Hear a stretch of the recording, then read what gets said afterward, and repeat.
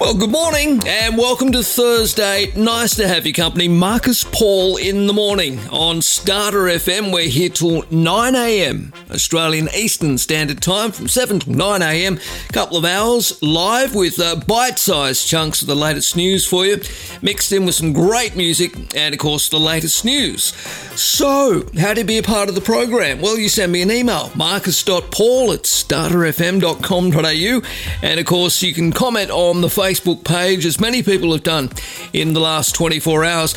I don't know where to start today. There's lots to get through. Well, Craig Thompson.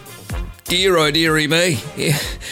Craig's life has gone, I think, from bad to worse. The former federal MP has been charged over alleged fraud of COVID-19 schemes, and it happened, for him unfortunately, on the same day that he appeared in court on alleged domestic violence charges. I'll get through that story for you. Also, Brian Houston has resigned from the Hillsong Church amid allegations the global pastor mistreated two women, and ahead of a trial over charges, of course, that he hid his father's alleged child abuse. Yeah, that's a big story as well, and probably the biggest sporting story, not only here in Australia, but I reckon around the world, as tributes continue to roll in. Ash Barty. I have to say, I was shocked. I really was. She's only 25, you know. I mean, she's retired. She wants to go out on top. Why not? She's worth some $30-odd million, so it's not as if she needs to necessarily continue playing tennis, but tributes were rolling in from across the world for Ash after her shock retirement announcement yesterday. Fellow competitors, including Simona Halep and Petra Kvitova, were among those to express their shock at the 25-year-old Australian's sudden decision. Well, why? I'll go through some of her announcement and some of the responses, not only from tennis stars, but politicians and others right across, and also the current Australian of the Year, Dylan Alcott.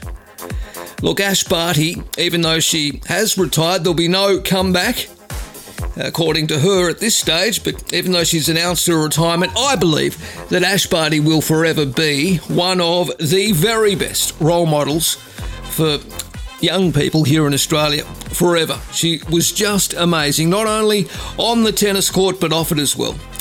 All right, so there's a few issues we're going to get through this morning. I'll get through some of your feedback as well. It's nice to have your company. It's a Thursday morning. By the way, a lot of rain on the way for the eastern coast of New South Wales and Queensland, and down toward the Snowy Mountains and the ACT. I'll give you an update from the Weather Bureau as well. That's all coming up. Nice to have your company. Thursday, Marcus Paul in the morning. Welcome back to the program on this Thursday. Marcus.paul@starterfm, that's my email. And of course, you can always comment on anything we place on the Facebook page. And lots of you have been commenting on all of the big news of the last 24 hours. Former federal MP Craig Thompson has been charged by police after allegedly using fraudulent documents to receive $25,000 from the state government's COVID-19 small business grants. Now, Mr. Thompson allegedly used falsified information and successfully applied for both the New South Wales Small Business COVID-19 Support Grant and the COVID-19 Small Business Hardship Grant. He also allegedly submitted a fraudulent application to receive $3,000 a fortnight in JobSaver payments, which were not approved or paid. Now, Mr. Thompson also allegedly signed and submitted a fraudulent document in an attempt to obtain a rent deduction. He will face the charges at Gosford Local Court. Ongoing, he's been given bail today, and he spoke to reporters for some 8 minutes after his court hearing and basically tried to outline his defence, if you like. Anyway, a statement from New South Wales Police, which didn't mention Mr. Thompson by name, but reporters and journos like myself put two and two together, The police statement read, in November 2021, detectives from the State Crime Command's Financial Crime Squad and all Sydney metropolitan regions established Strike Force Sainsbury to investigate fraudulent applications made against New South Wales Government financial relief schemes related to the COVID-19 pandemic and natural disasters. Following extensive inquiries, detectives travelled to Gosford Police Station following the arrest of a 57-year-old man on an unrelated matter. Now, that happened on Tuesday. The 57-year-old man, Craig Thompson.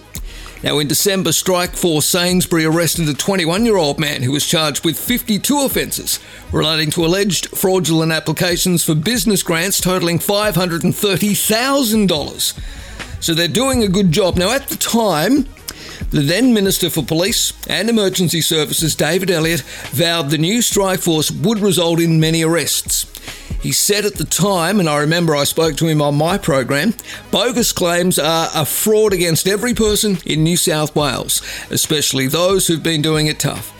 Mr. Elliott went on to say these types of schemes are intended to ease financial pressures outside of an individual's control, like the pandemic, like natural disasters. They're not for fraudsters to treat themselves to a good time. He said, and I quote, "We know that people are fed up with these types of crooks, and this strike force will stop at nothing to bring them to justice." Well, it looks like they've caught someone, a big fish in the net, and that is former MP Craig Thompson. The former federal MP was arrested, as I say, after appearing in court on unrelated domestic violence charges. Marcus Paul in the morning. Okay, Thursday morning. Welcome back. Nice to have your company. Marcus Paul in the morning on Starter FM, the iHeart TuneIn radio apps, and of course on the Prawncast. Look, my apologies. I was a little slack this week in downloading the Prawncasts. Have been a touch busy, doing a few extra things and some family issues going on as well. But I downloaded, I think we're all up to date now. I downloaded or uploaded. What's the correct terminology? Anyway, they're up, and you can catch them on your favourite podcasting platform, okay? I think I had a note from one of the listeners yesterday saying, what's going on? There's nothing on Spotify. Well, there should be now, and thank you for letting me know. All right, Brian Houston. Well, we know who he is. He was the head, and well, up until yesterday, until his resignation, the head of the Hillsong Church. Now he's gone. Amid allegations, the global pastor mistreated two women and ahead, of course, of this upcoming trial over charges that he hid his father's alleged child abuse. In a statement a statement yesterday, we would like to advise you that Pastor Brian Houston has resigned as Global Senior Pastor of Hillsong Church, and the board has accepted his resignation. We understand there will be much emotion at this news, and we all share these feelings, said the statement. It goes on. Irrespective of the circumstances around this, we can all agree that Brian and his wife Bobby have served God faithfully over many decades, and that their ministry has resulted in millions of people across the world being impacted by the power, grace, and love of Jesus Christ. Well, that may well be true, but I think a lot of people may also be quietly celebrating Brian Houston's demise. Well, the Houstons founded Hillsong in 1983 in Sydney's western suburbs, with churches now in 30 countries and an average global attendance of 150,000 weekly. That's according to its website. The resignation follows an apology issued by the church on Friday over allegations of Mr. Houston's conduct towards two women. Now, around about 10 years ago, Mr. Houston allegedly sent inappropriate text messages to a staff member while under the influence of sleeping tablets that he had become dependent on. It ended with the employee resigning, according to the board. Now, the second incident was reported to the church in 2019. According to the board, Mr. Houston became disoriented following a Hillsong conference and had consumed too much anti-anxiety medication mixed with alcohol when he knocked on the hotel room door and spent time with the female occupants. An investigation launched by the global board found Mr. Houston had breached the Hillsong pastor's code of conduct. On Friday, it said this person did not deserve to be placed in the situation she found herself in. The woman was refunded money she had donated to the church. Now, following that investigation, Mr. Houston stepped down from Hillsong leadership. But according to the board, he did not do all the agreed upon steps, which have not been detailed by the church, and he remains suspended until yesterday's resignation. Now, Mr. Houston is also, of course, before the courts in New South Wales, where he is set to face a 3-week special hearing in December of this year on charges that he hid his father's alleged child abuse. In January, Mr. Houston stepped down from all ministry responsibilities for the rest of the year, releasing a statement saying he welcomed the opportunity to, quote, set the record straight. The Hillsong Global Board yesterday said, quote, change is needed. Well, they're right. They're absolutely right. They said, we have committed to an independent review of our governance, structure and processes, understanding that this is a time of humble reflection and we are committed to doing what is necessary to ensure God is honoured and our eyes are fixed on Jesus, it said. All right, well, there we go. Brian Houston. He's gone, resigned from Hillsong. Of course, he was the founder, and he is still yet to face those charges when he appears in court in December of this year, that he hid his father's alleged child abuse. Marcus Paul in the morning. Welcome back, Marcus Paul in the morning on iHeart, TuneIn Radio, and of course starterfm.com.au. Well, sadly, recovery teams have found no survivors so far after that passenger plane carrying 132 people crashed in southern China. Investigators also do not know why China Eastern Flight MU735 plummeted out of the sky in a terrifying nosedive on Monday. Video shared on social media showed the shocking moment the Boeing 737-800 nosedived into a mountain and burst into a fireball on impact. According to flight data, the jet had been in the air for more than an hour and was nearing its destination when it suddenly dropped from an altitude of 29,100 feet to 9,075 feet in just 2 minutes 15 seconds.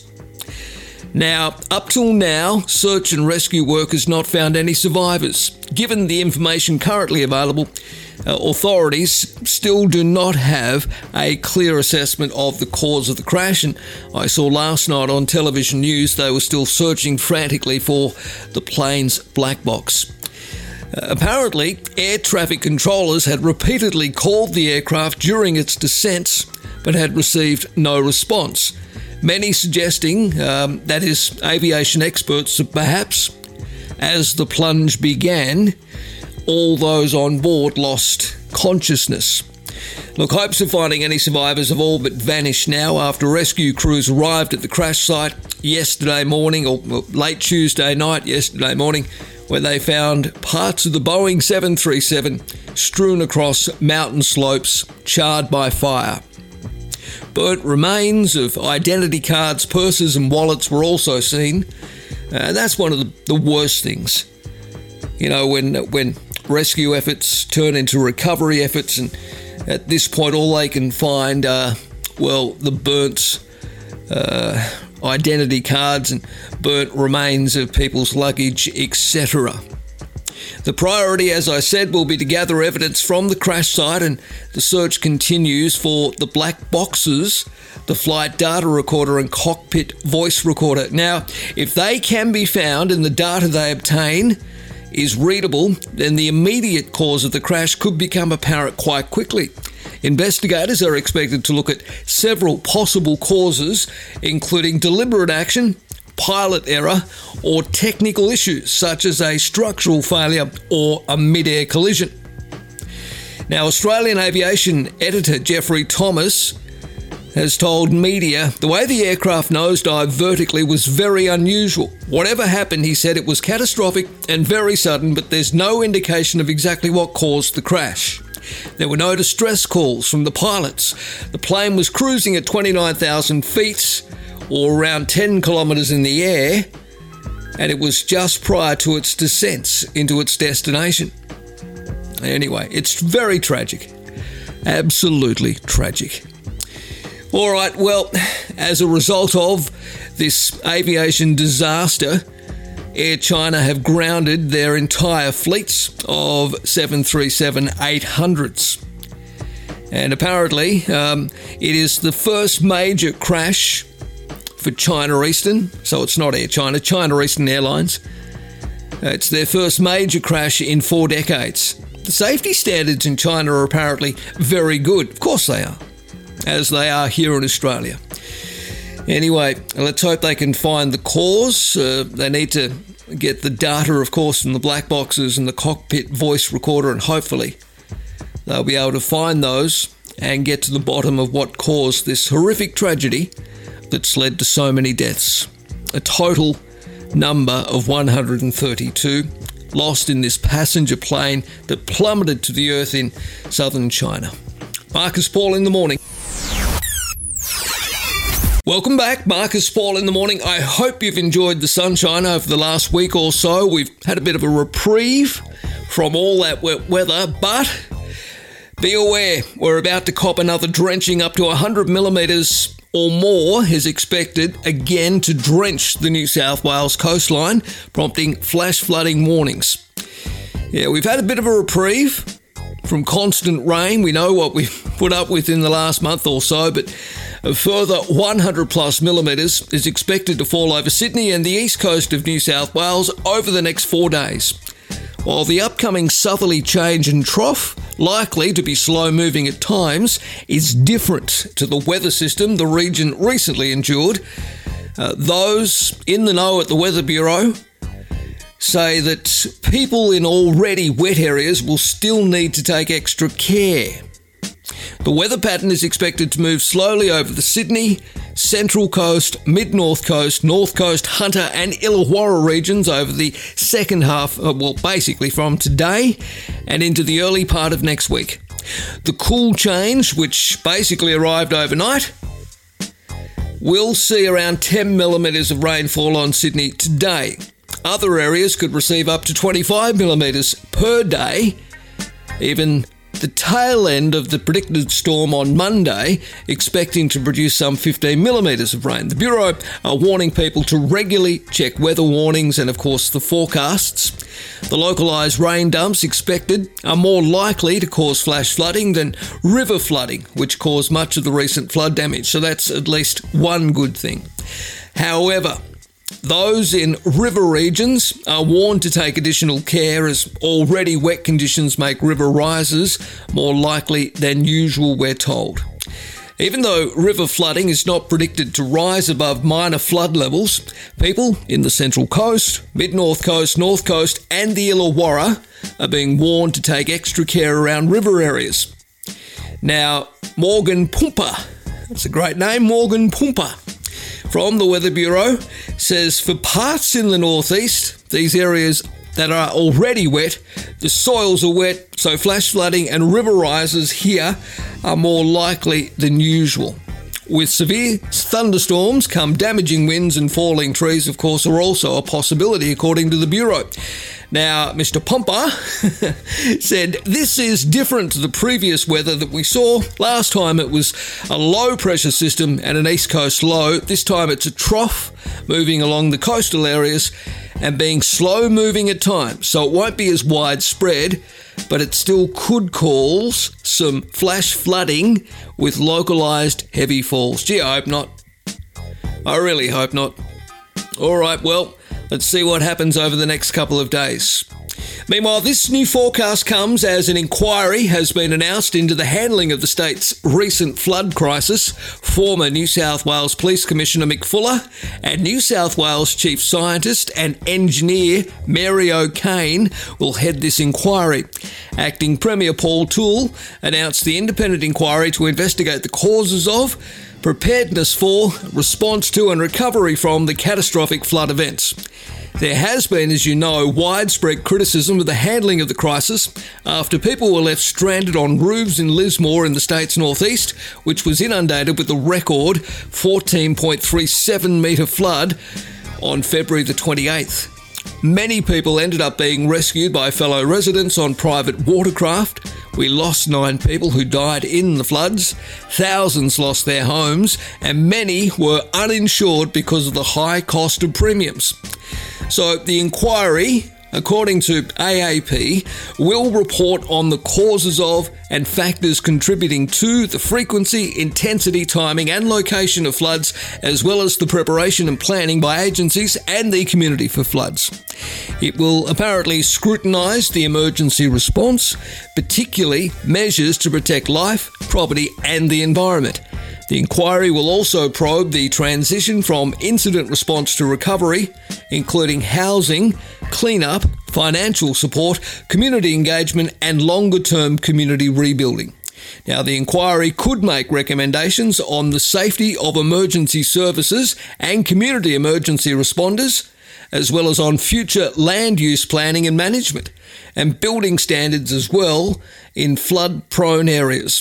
It will recommend actions to adapt to future flood risks for communities, as well as coordination and collaboration between all levels of government.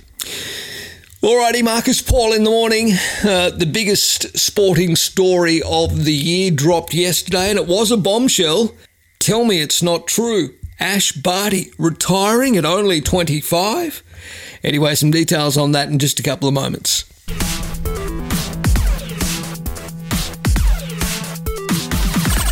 I have a slight inkling. I know why I'm here. Probably don't want to acknowledge it, but why am I here today? I kind of wasn't quite sure how I was going to do this, but I think so many times in my life, both my professional and my personal, you've been there for me.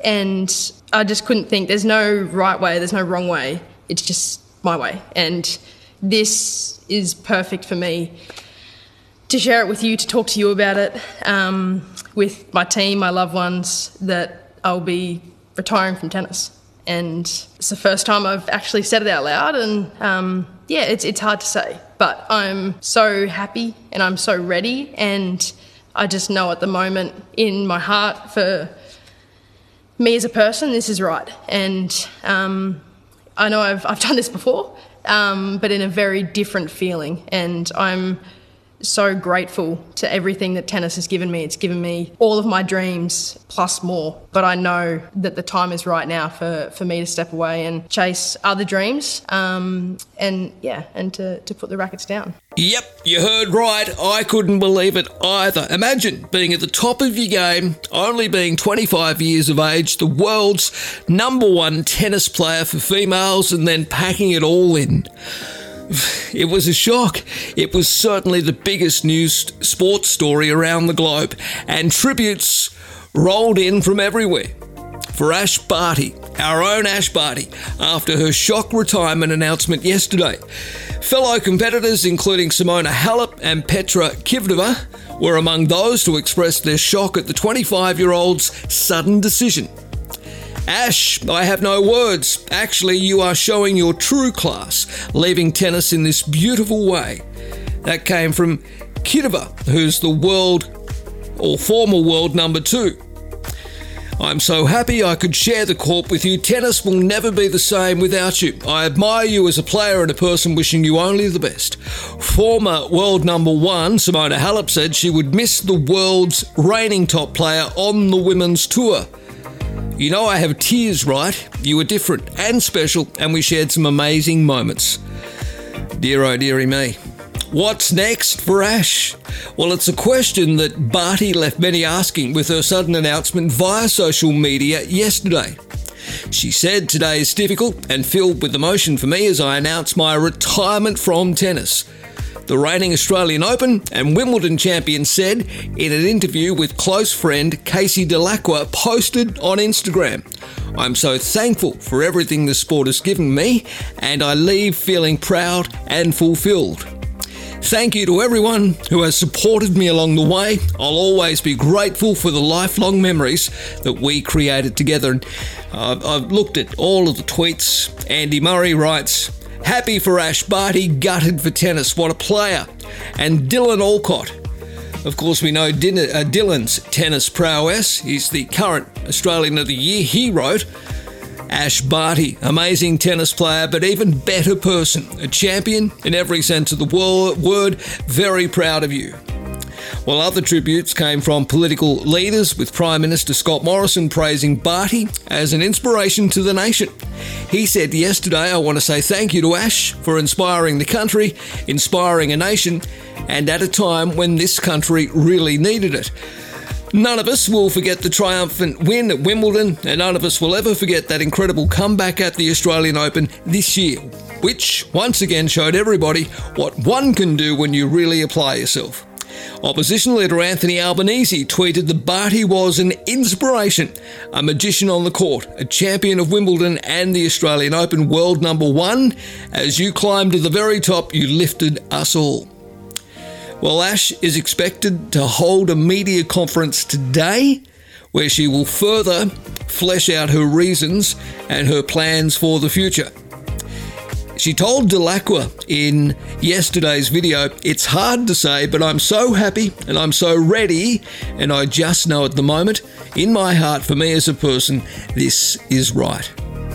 Look, it's not the first time, but it's probably the last time that Ash Barty has walked away from tennis.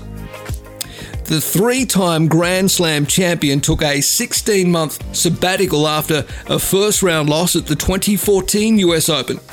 But unlike then, when she was a homesick teenager, this time Barty says she's quitting for good. She said, "I will be retiring from tennis. It's the first time I've said it out loud, and it's hard to say, but I'm so happy and I'm so ready." Well, there we go. Last time she stopped playing, Barty played professional crickets for the Brisbane Heat. Remember that? In the WBBL. She is also a recent club champion at Brisbane's Brookwater Golf Club. That's where she met her fiancé and PGA trainee pro Gary Kissick. Now, both Barty's parents were state amateur golf representatives as well, so she comes from good stock. Whatever it is she seems to pursue, she excels at. But Barty's tennis legacy is secure. There's no doubt about that. 2 weeks after winning the French Open in 2019, Barty became the first Australian woman to reach the world number one ranking since her mentor and Indigenous idol Yvonne Goolagong 43 years earlier. She followed that up, of course, with victory at the 2019 WTA Finals, and in doing so pocketed $6.4 million, the biggest check in tennis history.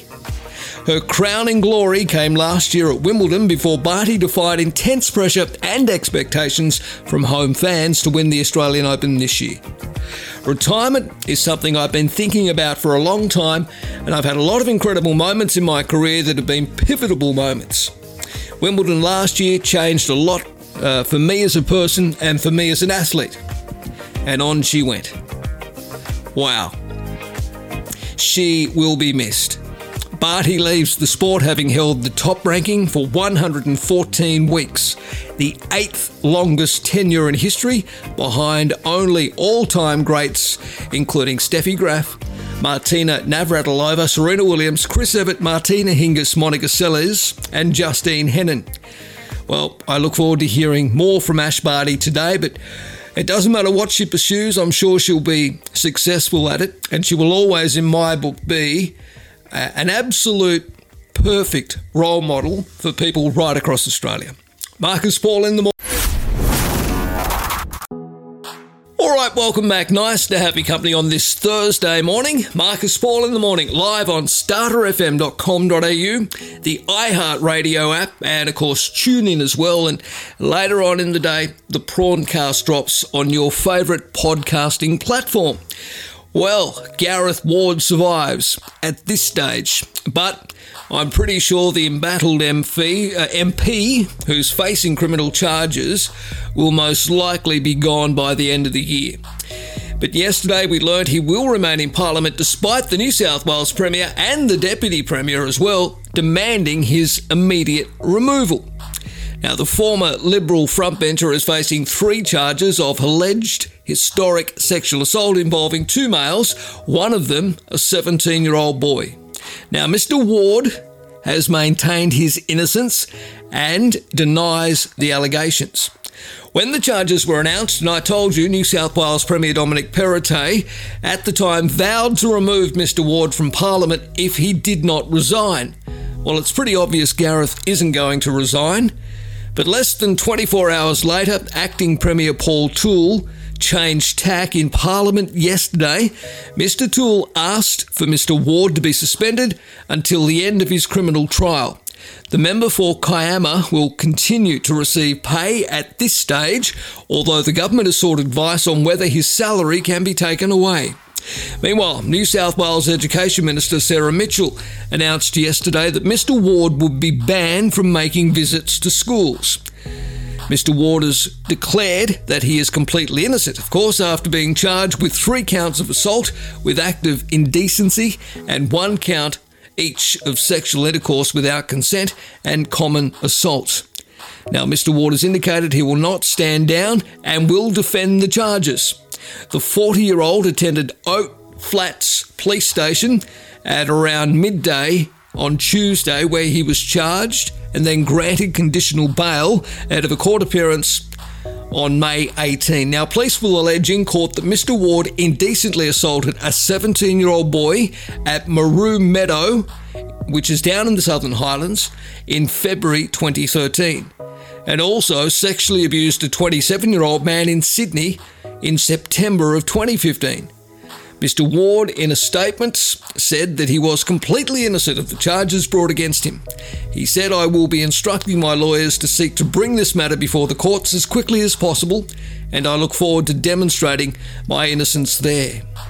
Well, we'll watch this space. Now, speaking of Paul Toole, the Deputy Premier of the state, he yesterday took aim at protesters who, for the second day in a row, disrupted the Port Botany terminal in Sydney. Yeah, again, they've been at it. These disruptive protesters, I've spoken to them before on my program, Blockade Australia, or as some sections of the media like to call them, Blockheads Australia. I understand their point that they're trying to make, and, you know, it's important that we get governments to ensure that they take climate change seriously. However, I remember speaking to, I can't remember the exact names of at least 2 protesters. I spoke to one during the terminal blockade up there in Newcastle. I spoke to her live on air as she was dangling over one of the trains, which brought, that to a halt. My understanding is that it cost the operator up there some $300,000 in lost revenue. And again today, with the suspension of, these activists high in the air above traffic, including those big trucks carrying containers, well, I just think it's the wrong way to go about it. Some may argue it's not, Marcus, because look at the publicity. You're talking about them. They've been on the news and, they're getting publicity for their cause. But why do these people need to disrupt everyday people going about their working lives? That's what concerns me. These truckies are paying a fortune, if you like, for their petrol, and they're sitting there, the gas guzzlers, idling, waiting for hours while police remove these protesters. I don't think it's fair on them. I understand the cause and I support the cause. Absolutely. I want action on climate as well. And I want to transition to more renewable energy, and I want an end to coal eventually. But until that happens, do we need these Blockade Australia people being so disruptive? I'd love to get your thoughts on it on the Facebook page, Marcus Paul in the Morning. Okay, welcome back, Thursday morning. Look, I haven't spoken a lot yet about this new Omicron variant, BA2. In fact, I haven't spoken a lot about COVID-19 on the new program, mainly because there's been so many other news stories around and, all of the harshest restrictions have been eased. I mean, not many people are getting around with masks anymore. But as Omicron BA2 subvariant sparks COVID-19 infection surges around the world, the question probably should be asked, how worried should we be here in Australia? A subvariant of Omicron, BA2, is leading to a new wave of COVID-19 infections across Australia and the rest of the world.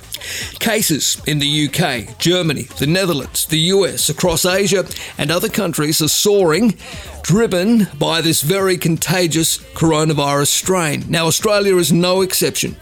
On Tuesday, Queensland health authorities pointed to the rapid spread of the BA2 variant among young people for a 15% rise in case numbers over the past week, while New South Wales Health also noted the variant making up an increasing proportion of new infections there. And last week, Victorian health authorities noted the subvariant was turning up in half of the state's wastewater samples. The rise of the subvariant comes at a time that many restrictions, as you know, are being lifted and wound back. So how worried should people be about this new BA2 variant? Will vaccines protect against it? What if someone contracted a previous variant? Could they become reinfected? Is BA2 milder than previous versions? And if so, should people try to get it? Should or could BA2 cause another surge? And is it time for restrictions to be put back in place? Well, I certainly hope not. Well, what do we know about BA2 and how worried should we be? Well, with any new variant or subvariant, we need to ask three questions. Is it more contagious? Does it cause more severe disease? And does it evade the protection of our vaccines?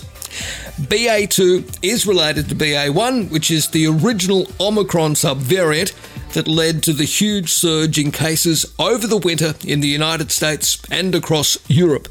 BA1 swept through communities because of how contagious it is. BA2, however, appears to be even more contagious than BA1. UK health authorities estimate that BA2 is growing 80% faster than BA1 in the US as well. BA2 appears to be on its way to be overtaking BA1 to become the dominant variant. But the good news is that the new variant, BA2, does not seem to cause more severe illness. Researchers from the UK and Denmark have found BA2 causes a level of hospitalisation that's comparable to that of BA1, which is less likely to result in severe illness than the previously dominant Delta strain. In addition, the vaccines that we have are still effective.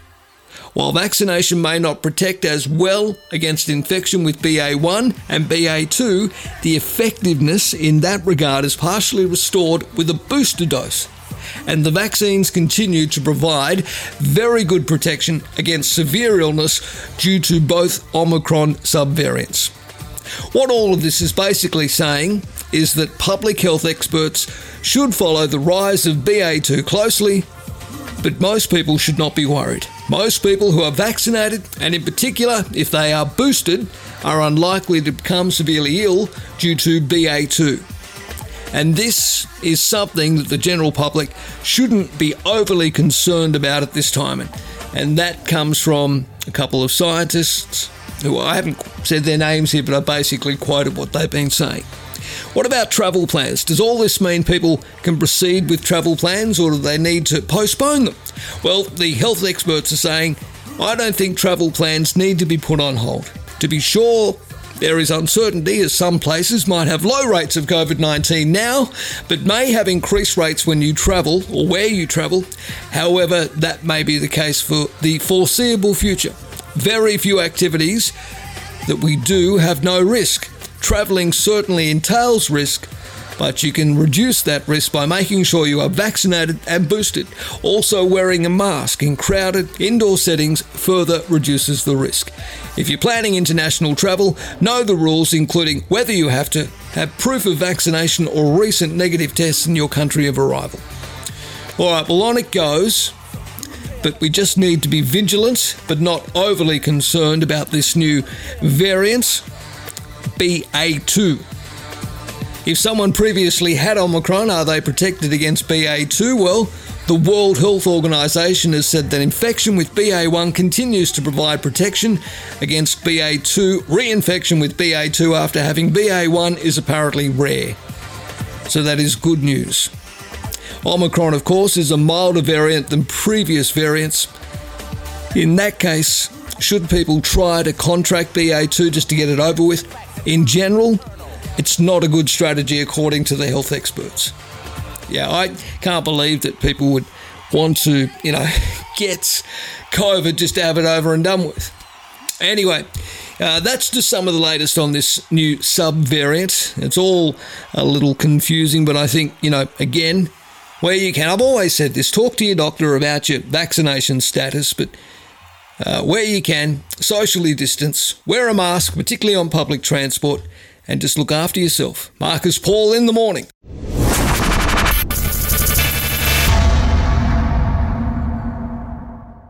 Okay, well, that's about it for our show on this Thursday, the 24th day of March. If you've missed any of the earlier bits, of course, there'll be a PRAWNCAST podcast up a little later on RSS and, of course, your favourite podcasting platform.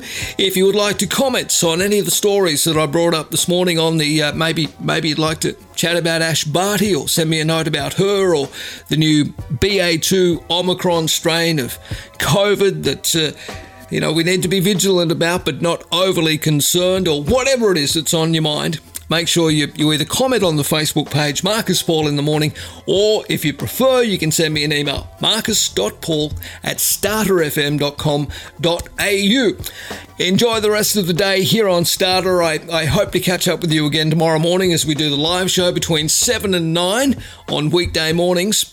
Until then, try and stay dry if you're in that rain-affected areas of Sydney, the east coast, all the way up again to the northern rivers and down into the Illawarra.